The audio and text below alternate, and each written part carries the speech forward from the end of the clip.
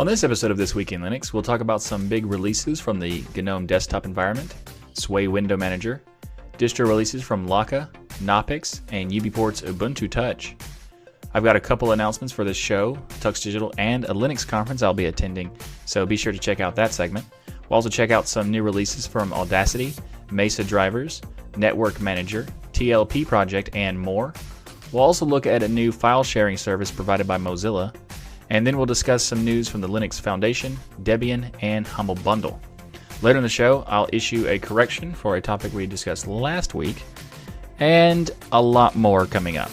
I'm Michael Tennell with TuxDigital, and this is your weekly source for Linux good news.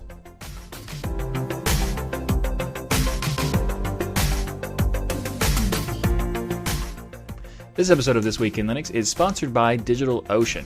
DigitalOcean offers the simplest, most developer-friendly cloud platform. It's optimized to make managing and scaling apps easy with an intuitive API, multiple storage options, load balancers, integrated firewalls, and more. You can get all this plus access to their world-class customer support for as low as $5 per month. DigitalOcean also offers 2,000 cloud-agnostic tutorials to help you stay up to date with the latest open-source software, languages, and frameworks. You can get started on DigitalOcean for 2 months free with a $100 credit by going to do.co/tux. That's do.co/tux. You can use this $100 credit to try out a bunch of their small droplets or even some of their big beast droplets. You can even try out for a test run their 16 gig RAM, 6 virtual CPU droplet that has 6 terabytes of transfer. Again, you can get started on DigitalOcean with that $100 credit by going to do.co/tux. That's do.co/tux. And thanks again to DigitalOcean for sponsoring this episode of This Week in Linux. Up first in the show, GNOME 3.32 has been released, and this includes a ton of new features and enhancements. This release has been focused heavily on performance improvements for the GNOME shell, the Mutter window manager, and many other things that are related to the architecture of the system. In addition to the performance improvements, there's also a lot of new features, like, for example, fractional scaling is now available in the GNOME shell. So if you're not aware what fractional scaling is, that is the ability to have multiple different types of high-res displays that not necessarily going through. Well, basically, when you have a high-definition display, it's not likely to be double the size of what the regular pixel split displays are. It's usually somewhere in between 1 to 2 times. It's usually like 1.5, 1.6, or 1.7. So previously, you could only do 1 times or 2 times increase for that scaling, which made it a little bit weird and awkward. They have now added fractional scaling so that you can do a more specific resolution or scaling resolution to whatever your monitor actually uses. So that's nice to see. Unfortunately, it's not enabled by default for people who are using Xorg. It's only available for Wayland by default, but you can go in and manually enable it if you need to. So they've also done some cool things with this new app control permissions settings. So you can go into the settings applications panel, and there's an application permission structure that allows you to change the settings and permissions for various different apps, as well, including Flatpaks. And these allow you to toggle switches on and off to control whether an application has support for or access to the microphone or the camera, and even specific USB devices. They also are working on adding some more functionality to that, so that more permissions can be displayed, like in future releases for, like, say, contacts or calendar data or something. But that's a really cool idea. I really like the tailored permission structure, kind of like how some mobile devices have it as well. Another thing that they did was they made a new icon set, and they've improved the Adwada theme for the interface to look more modern and overall like it's just more polished. The icon set is actually quite nice in comparison to what they had. It still has some consistency issues as far as, like, the shapes are all different and there's really no consistent design approach, it looks like. However, it is much better than what it used to have. GNOME's icons used to be just awful, and now they're pretty good.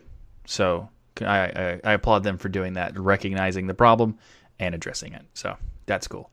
One of the things that is interesting is that they also decided to remove the application menu that's in various different applications. So If you're not aware, there's this term called application menu. And to be fair, a lot of different projects have this weird thing of creating a term that is so generic it doesn't specify anything. So it sounds like that they're getting rid of something important like an application menu.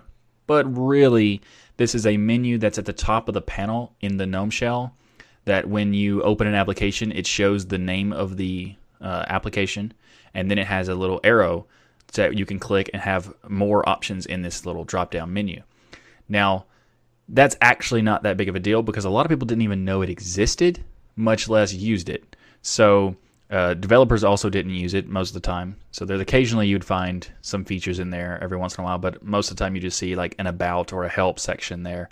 So most of the time people didn't bother to try it because there's nothing in it. But they've decided to get rid of that and now integrate the application menu inside of the toolkit for like an in-app menu instead, which is probably a better thing to do anyway. So this is pretty good overall because it makes it more consolidated into the application and instead of having it separated. Now, global menus are really cool because it's more obvious, when in this case it wasn't that obvious. So it's not as big a deal as it might seem to be removing application menus, because it's just a weirdly named term for that feature. But anyway, they've also improved a lot of performance for the GNOME software, and also being able to have better mounting for Google Drive and some other things. So overall, this is a nice update to see that they're coming out with the newest version and fixing a lot of these issues that have been around for GNOME shell in the past. So really cool to see. If you're interested in checking it out, it's not necessarily available right. I mean, the software is released, but not many distros have access to use it right now. There are distros that do have it, like rolling release distros like OpenSUSE Tumbleweed or Arch. Those have access to use it, but if you're using something else like a more stable release candidate system, you're going to have to wait a little bit, probably a couple months or so, or in the case of like Ubuntu, I think like a month. That's just typically how DEs work, in the sense of like the new software for DEs takes a little bit of time to get access to them. For the most part. Sometimes not so much, but for the most part, that's true. Anyway, if you'd like to learn more about GNOME 3.32, I'll have a link to it in the show notes. Up next in the show is Sway 1.0 has been released. Sway is the window manager for Wayland that is similar to i3. So basically they took the ideas from i3 that they loved and then moved it over to a Wayland support because the i3 team decided they didn't want to port it to Wayland.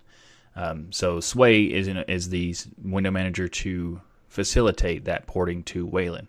And this is the 1.0 version, so it's got a lot of updates and a lot of performance and bug fixes and stability fixes and all kinds of stuff from the previous versions.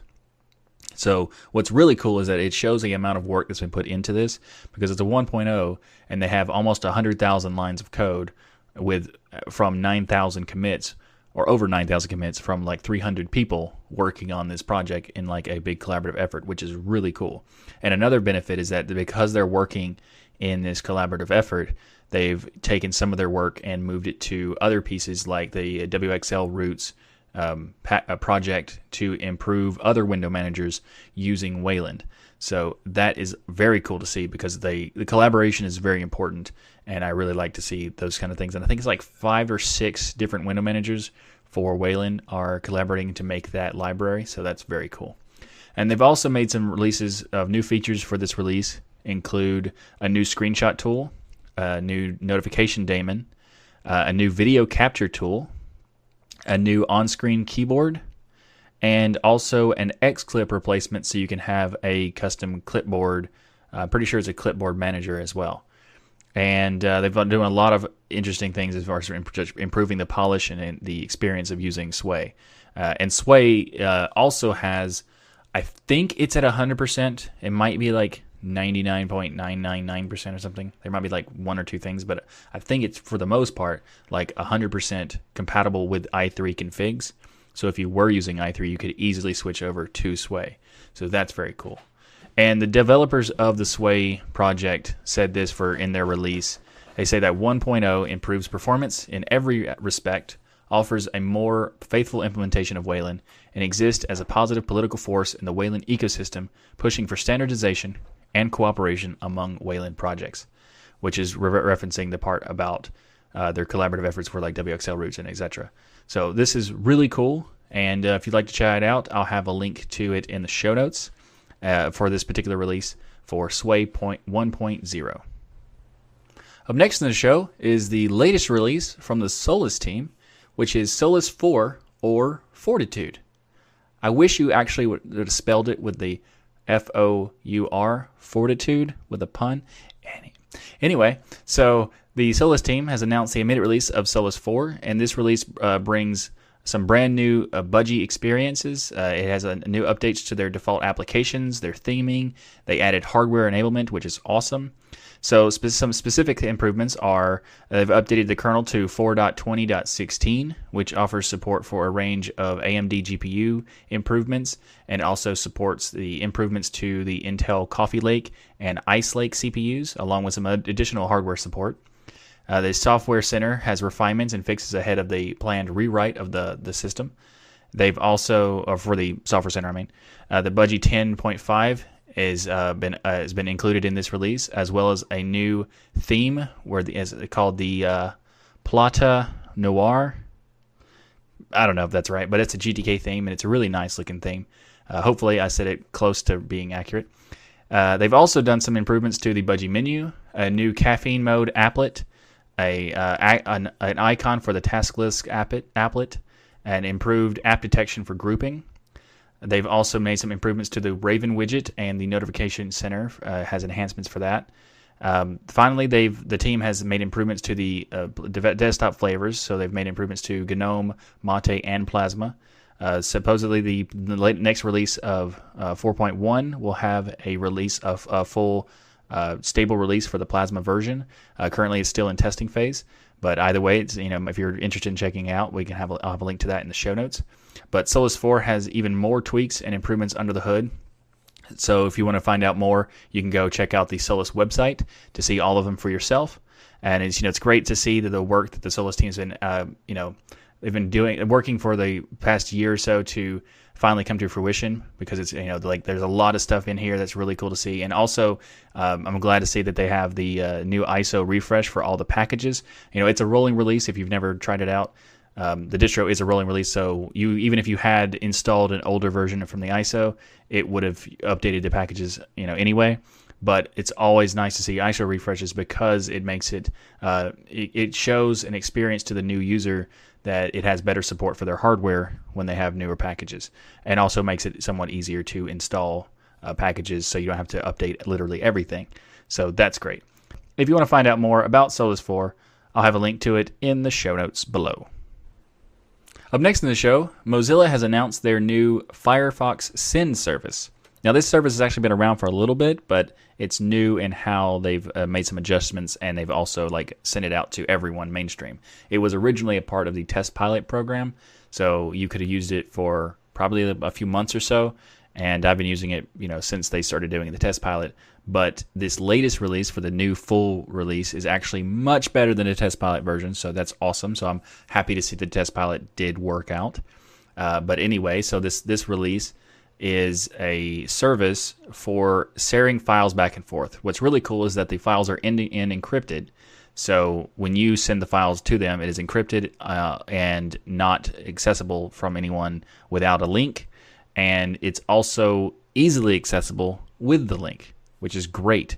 So if you have a file to send, like for example, you want to send an email and you try to attach a file in that email, you might have an experience where the file is too big, which, if you're not aware, 25 megabytes is the maximum size an email will allow for an attachment. And sometimes you might want to send a bigger file. Now, that's really cool is that by default, the service for Firefox Send allows you to send up to 1 gigabyte files. Now, this is just if you don't have an account. If you wanted to get an account on the service, you can get up to 2.5 gigs instead of the 1. 1 is for just anyone to use it for whatever. So the service is very easy to use. You just go to the site and you click the button to upload or do the drag and drop of files onto the page. and then it will generate a URL for you to share to someone. Now, this you can also limit the amount of downloads or the amount of time it is available to download. So it used to be, when they first made the service, it was 1 download or 1 day access. Now they've made it so you can have up to 100 downloads or up to 7 days access. Now, this is still a cool service because it means that it's not always there, so it's a temporary file sharing thing, which makes it sustainable for them to create the service itself, because they're not trying to provide access to anything. So it's a really cool idea, because if you want to send an email, instead of trying to attach the file, you just go to Firefox or send.firefox.com and then upload the file there. Gives you a link. You put the link in your email and you're good to go. No worries. Now, it's actually kind of interesting because I used to do uploads to my own server and then give links to the server, and then have to go back and delete the file from the server once it's already been downloaded. So it was just a big stressful thing, depending on how often you have to do it. This way, super awesome, because you just create the link, say how many times it can be downloaded, how long it can be available, and then just give them the link, and then they do everything else. And then they do everything else, and they also automatically delete it once it's got to the process of no longer being needed. Very cool service. I'm glad to see it's happening. And if you are interested in checking it out, I have a link to it in the show notes. Up next in the show is Audacity 2.3.1 has been released. Now, you might be wondering, why am I covering a specific point release of the 0.1 part, because it's just like a maintenance release, right? And the answer is yes and kind of no, because unfortunately the 2.3.0 release, which was the first of that branch, was not available for Linux for a few months, and with the release of 2.3.1, it now is. So that's great, and I decided to skip the release when it wasn't Linux related or compatible yet, but now that it is, let's talk about this release and what comes in it. So first of all, they have made it possible to pin the playhead, which is the dial from where you can specify where you want to edit your audio. You can now reposition it anywhere on the timeline. This allows users to choose where and when playback and recording starts. The pinned playhead is positioned in the center by default, but it's a nice way to be able to change it. So you can say, let's say you record something and you want to go back and move the playhead and start recording another piece of that right after another spot. You can just move the playhead and then start recording. So very cool. They also made it to be possible to enable punch and roll recording, which makes it easy to correct mistakes in the audio recording very quickly. So you can go back and then get rid of what you just messed up, and then re-record that. Also, it allows you to adjust the speed during playback.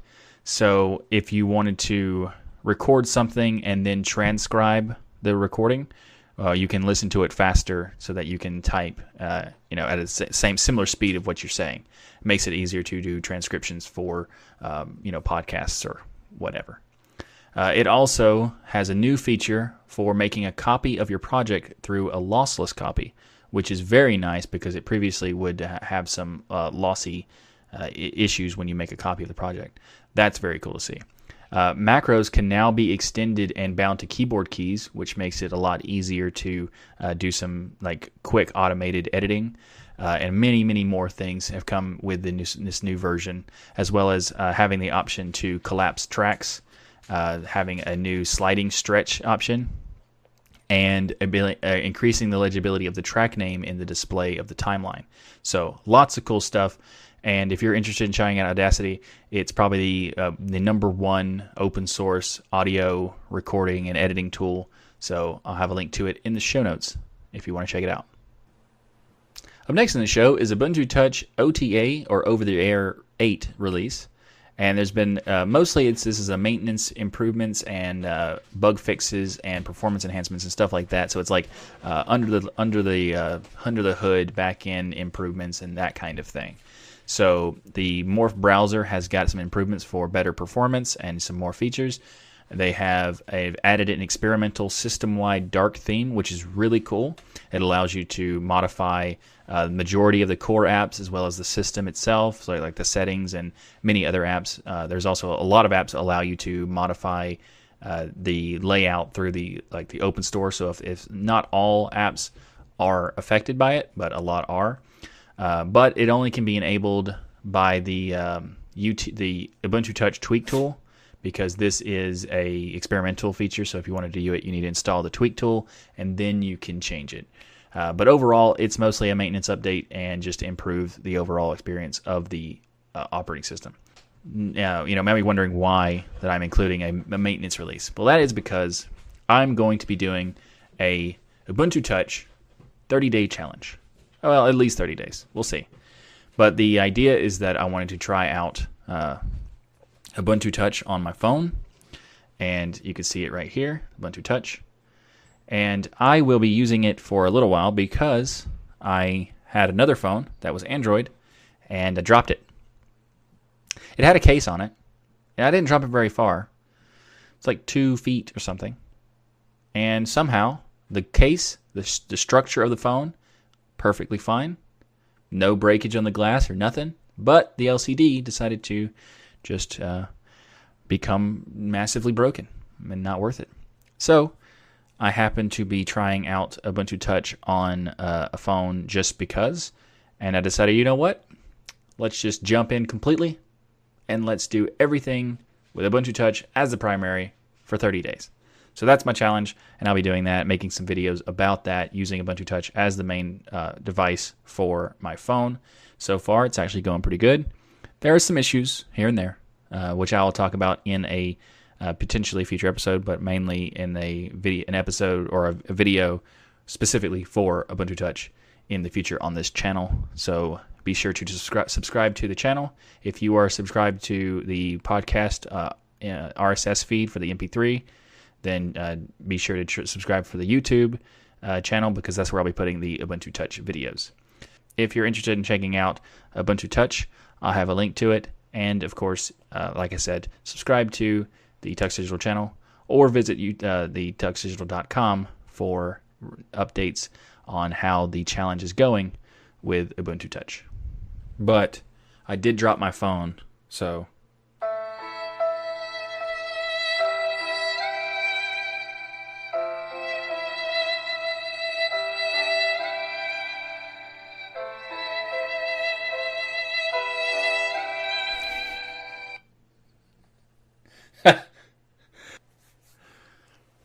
So, next topic.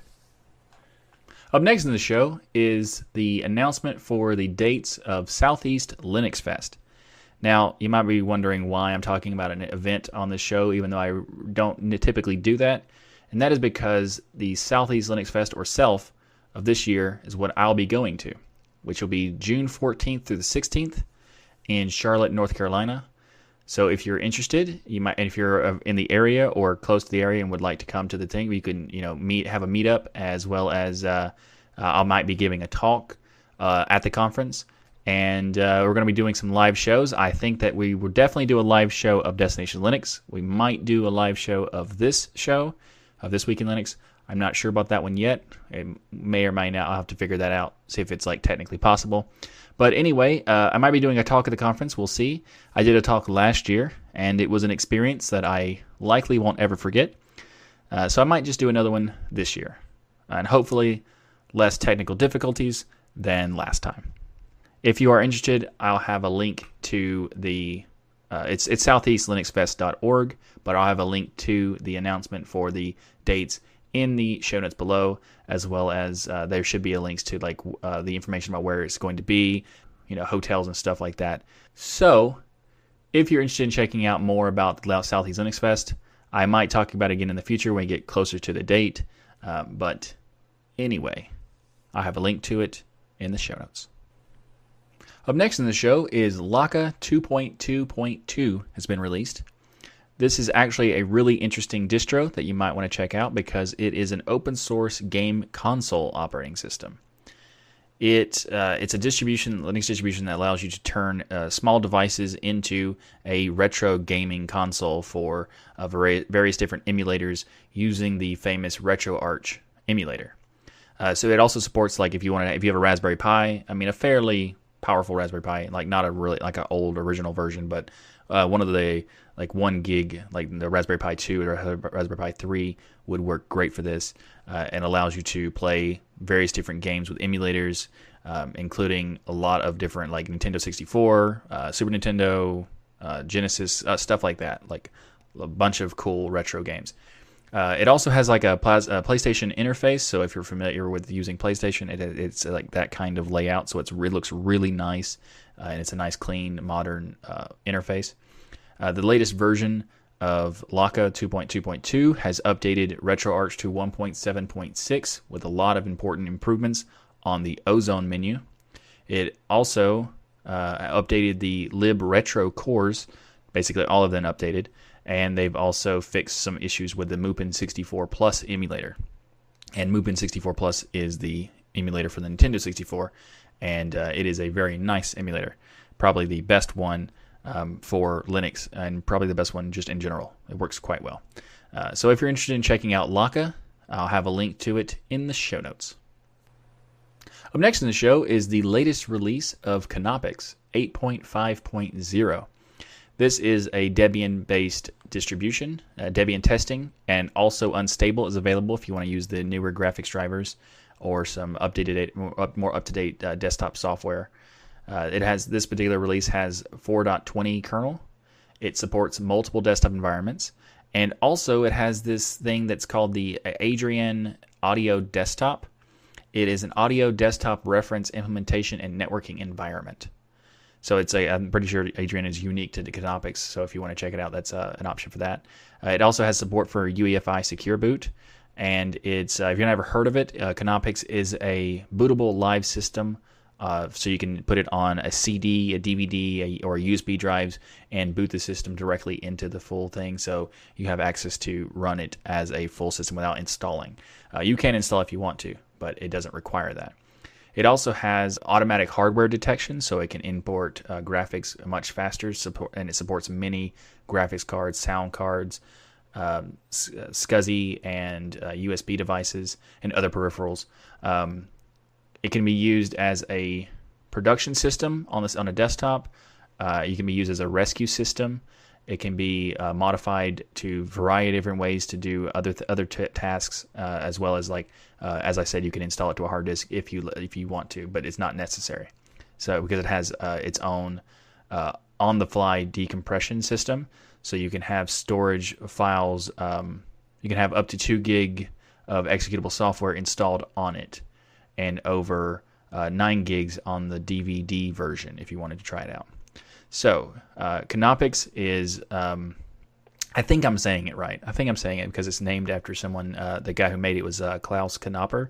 Pretty sure that's how you say his name.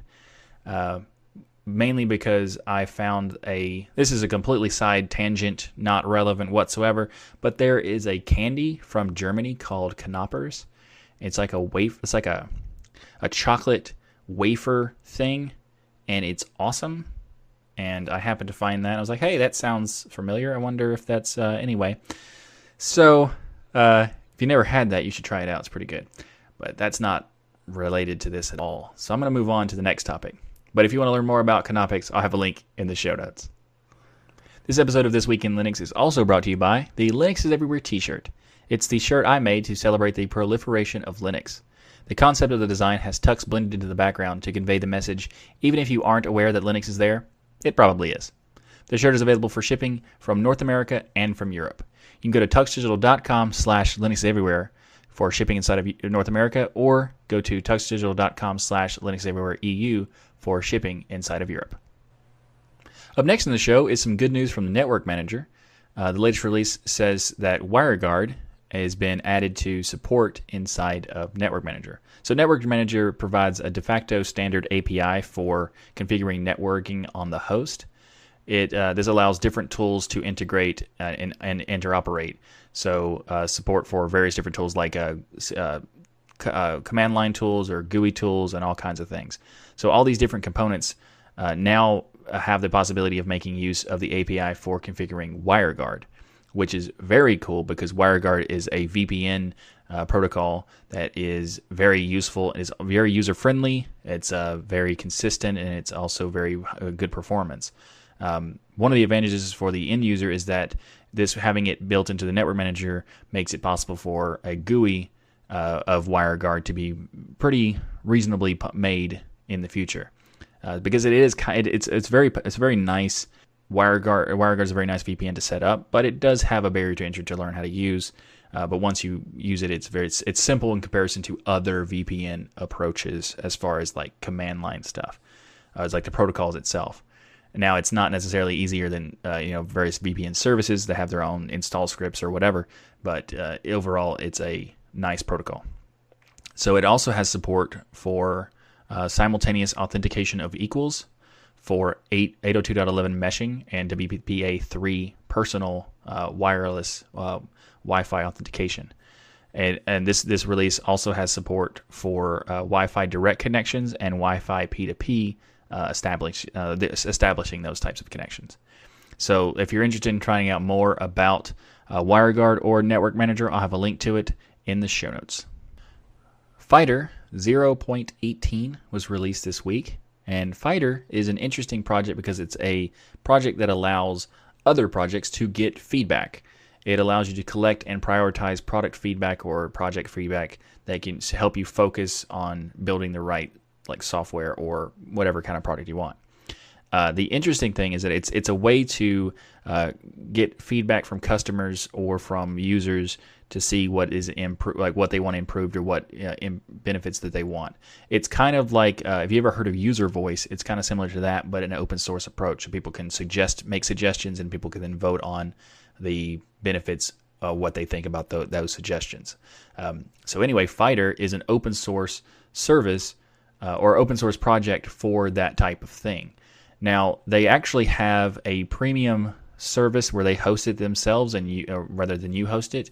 But the weird thing is that it's currently in a trial period or an open trial period. So if you wanted to try that out, it's free right now. But they do have a price listed that what it will be in the future, which is very nice because a lot of times they'll say it's free right now, but it will not tell you what it is, and then it turns out it's expensive. They tell you what it is, and it's not that bad. So, but if you wanted to self-host it, that will always be free because it is an open platform. But anyway, this latest version has improvements to the ability for people to attach images to their comments. So if you make a post and make comments, that people can attach images for like demonstrations of what they would think that it'd be improvements or various different other things. They've also improved the SEO. So it's really interesting because they say if you're new to Fighter, it's important to know that Fighter is a client-side rendered application built with React. When a search engine like Google or Bing fetches a page served by Fighter, they get minimal HTML content and some JSON metadata, also some JavaScript files. So it's and because it's done that way, rendering on the client side means that content could change and be dynamic for the client, but for search engines, it's not the best option. Rather than server side rendering would be much better because it allows it to see all of the content.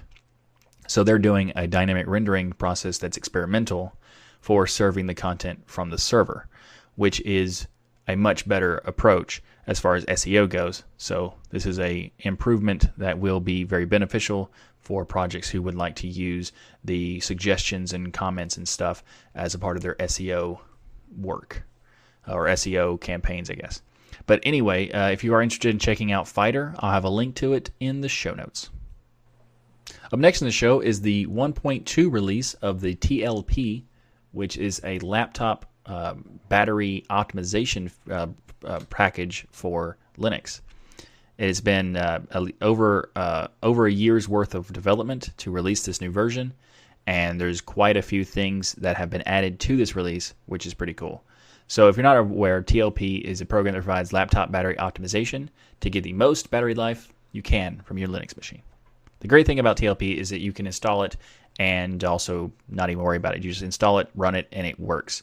And it saves you a decent amount of percentage for the battery life period or lifespan. You can configure it to your liking as well. So if you wanted to change it to do more optimizations or change how it optimizes, you can do so, but you don't have to, which is a really cool benefit to it.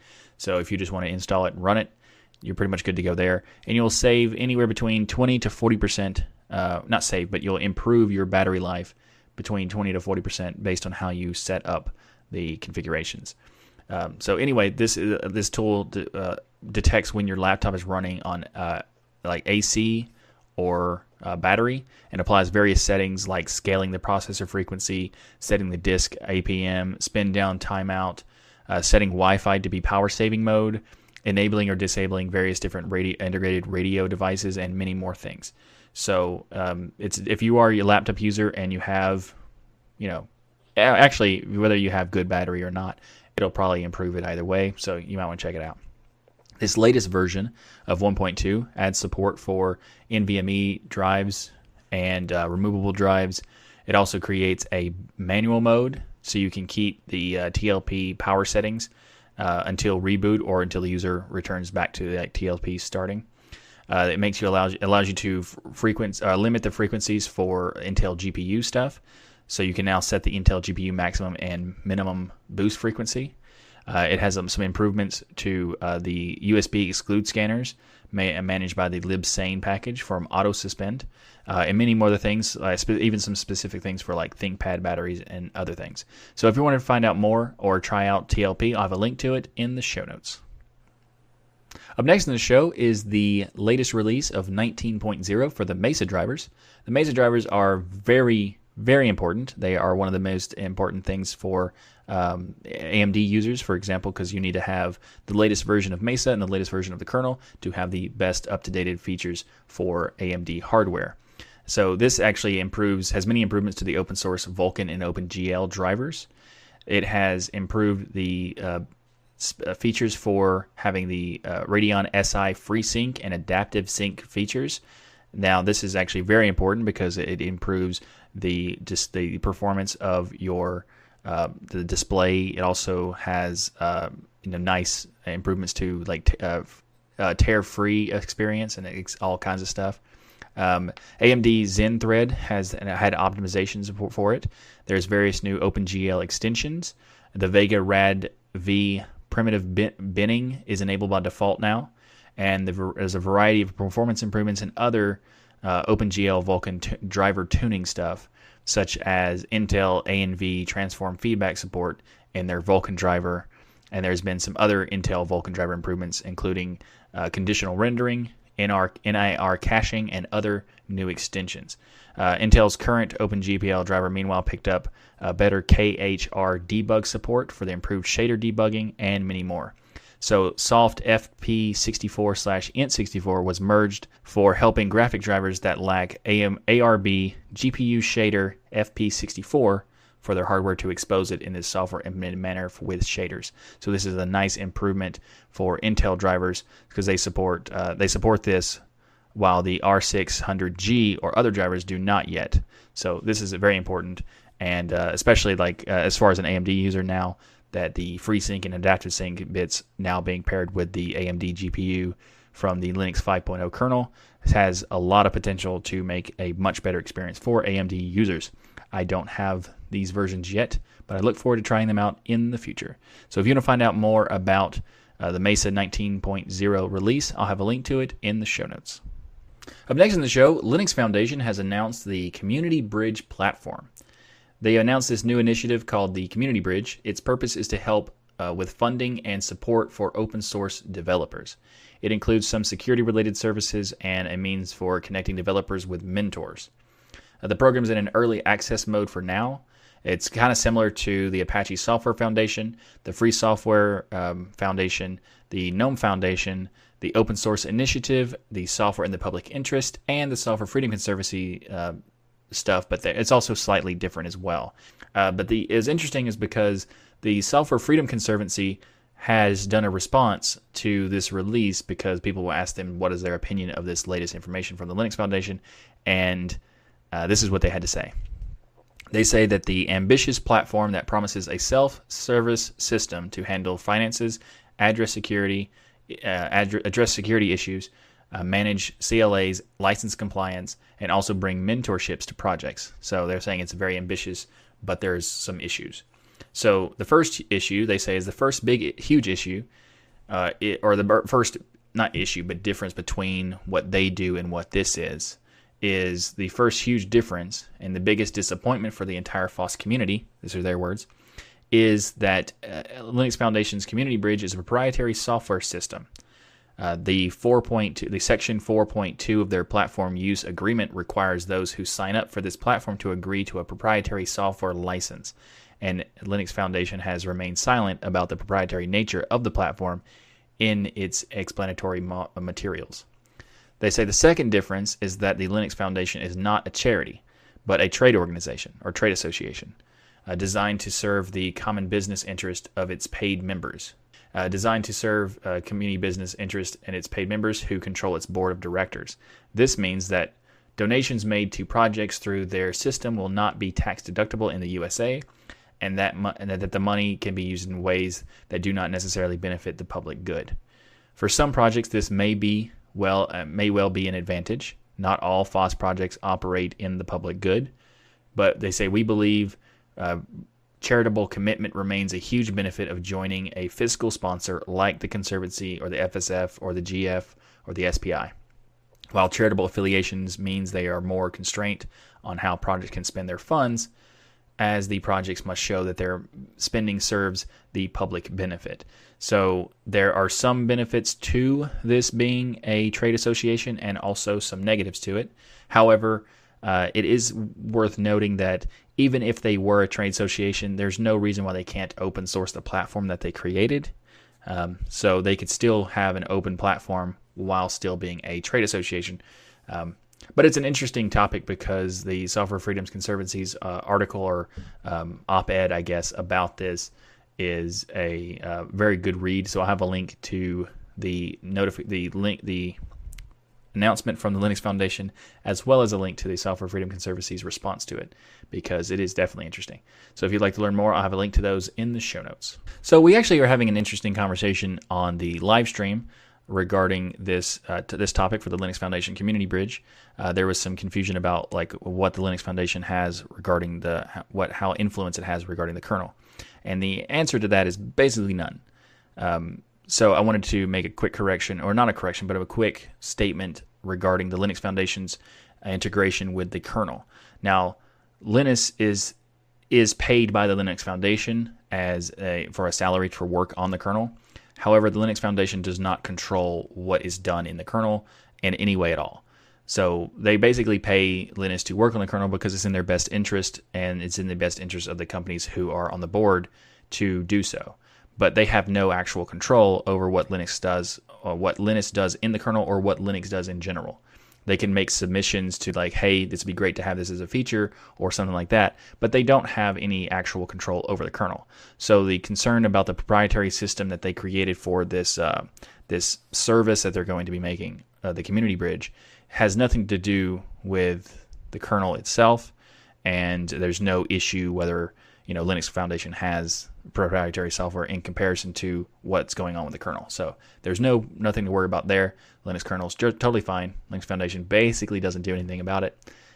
So yeah, there you go. I just want to make sure that statement was in there because there might be some confusion whether what the Linux Foundation has to do with the kernel, which is not much. Up next in the show is some interesting news from a Debian package maintainer who's decided to step down. Michael Stapleberg, I'm not really sure how to say that name. Sorry about that if I butchered it. He's a Debian package, or was a Debian package manager for over 10 years, and is also the writer of the i3 tiling manager. He's also developed a code search engine called the Debian Code Search, the netsplit-free package, and also a developer for robust IRC. And he's decided to step away from Debian due to some frustrations he's had with the internal processes of the distribution. He says that there's issues of old infrastructure, In a recent post on his website, he details the specific reasons why he's winding down his involvement in the project after a decade. It's definitely worth reading, though I'm not going to cover everything that he talks about in there because there's some things that you should check out because he has like long explanations of why he doesn't like these certain things.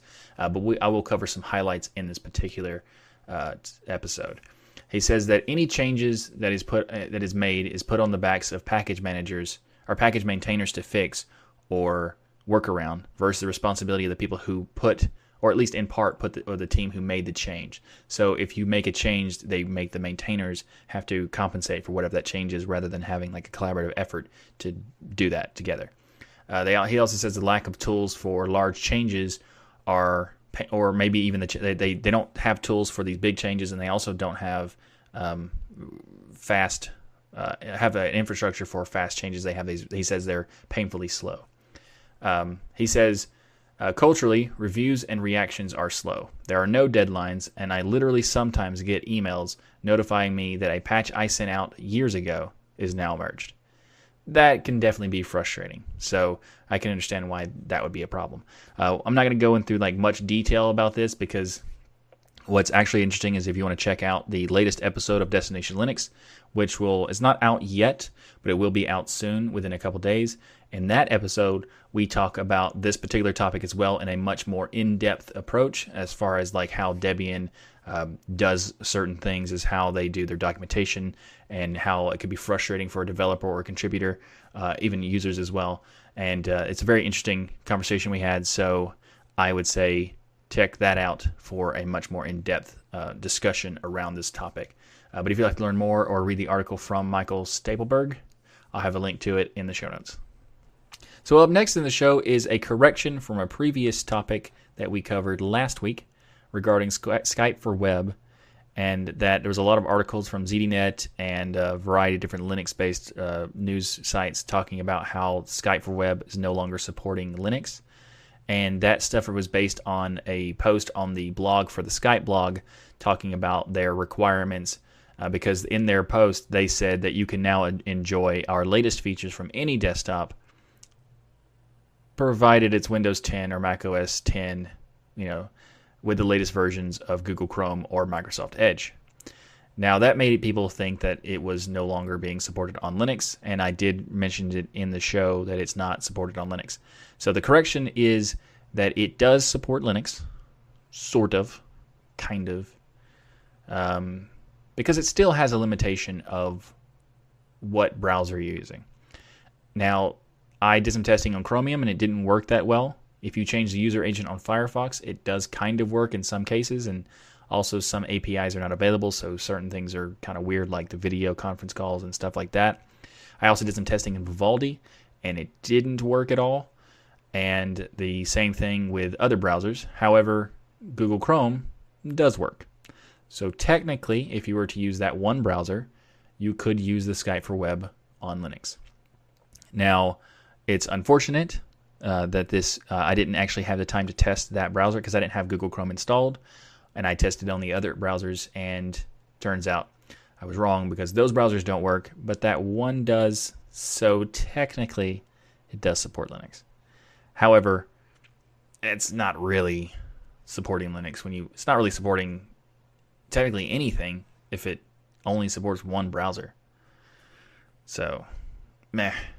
But at the same time, I did mention in the previous episode that you could use the Skype Linux desktop client, because they also have a snap for it, and there's other ways. So it's not necessarily that you have to use Skype for web or anything. It's just if you wanted to, you would need Google Chrome to do so. So slight correction, but still, meh, it's Skype. So let's move on. Up next in the show is some interesting Humble bundles are out. First up, we got some Linux games, and also we got some Linux books, as well as some another interesting book we'll get to in a bit, or set of books, I guess. Bundle of books. That makes more sense. Anyway, so the first up is the Humble Strategy Bundle, and it has a lot of Linux games. I think almost all except for 2 are Linux-based, and one of the 2 is available on Proton. But these games include Dungeons 3, Stellaris, Plague Inc., Evolved, Throne of Lies, the online game of deceit. That's fun. The Niche game is a genetic survival game. And also, Sid Meier's Civilization 6 is available in this bundle. So if you're interested to check it out, I have a link in the show notes. As well as the Linux Books bundle, which is actually a books about how to learn various different things in Linux, such as the Beginner's Linux Programming, Linux Essentials, Shell Scripting, Expert Recipes for Linux, Bash, and more. Linux Server Security is called Linux Security Hack and Defend is the name of the book. Also, assembly language step-by-step programming for Linux. So there's a lot of interesting books for this presented by Wiley Books. I'll have a link to that bundle as well. Now, another one is just weird, so I wanted to cover it. It's called Eat Like a Geek Books. That's the name of the bundle, Eat Like a Geek. They have Magic of Mini Pies book, the Salvage Chef Cookbook, as in whatever you have in the fridge or whatever. And they also have Minecrafter's Cookbook, whatever that means. So if you're interested in checking out any of these bundles, I'll have a link to all three of them in the show notes. And just a quick note, if you're not aware, these links are affiliate links. So if you do decide to purchase the bundles, I would appreciate you use the link in the show notes or in the video description for the YouTube channel, because the links give a small percentage of the proceeds from the purchase to the TuxDigital channel and this show. So I would appreciate it very much if you were to use those links. So anyway, if you're interested in checking out these bundles, I'll have a link to them in the show notes. Thanks for watching this episode of This Week in Linux. If you like what I do here on this show, please like that smash button and be sure to subscribe. If you'd like to support the TuxDigital channel, we have multiple ways to contribute via PayPal, Patreon, and many others. You can learn more by going to tuxdigital.com/contribute. Or you can order the Linux is Everywhere t-shirt by going to tuxdigital.com/Linux is Everywhere. We also have ways to contribute without any cost to you by using our affiliate links. You can find links for places like Amazon, private internet access, and many more by going to tuxdigital.com/affiliates. And if you'd like to submit some good news to the show, then you can visit the subreddit by going to thisweekinlinux.reddit.com. If you'd like some more podcasting goodness from me, then check out the latest episode of Destination Linux, as I'm a co-host of that show. And just a reminder, this show is live usually every Saturday. Not this time, because this was Sunday, but either way. You can join us in the live chat room to discuss all the latest Linux news each week. And if you'd like to get updated, you can join the TuxDigital Telegram group by going to tuxdigital.com/telegram, or you can follow the show on Twitter at This Week in Linux, or at TuxDigitalCOM, or at Michael Tennell. Any of those options is where I tweet out when we're going to go live, because it changes every once in a while. But anyway, thanks again for watching the show, and I'm Michael Tennell with TuxDigital. As always, keep using, learning, and enjoying Linux.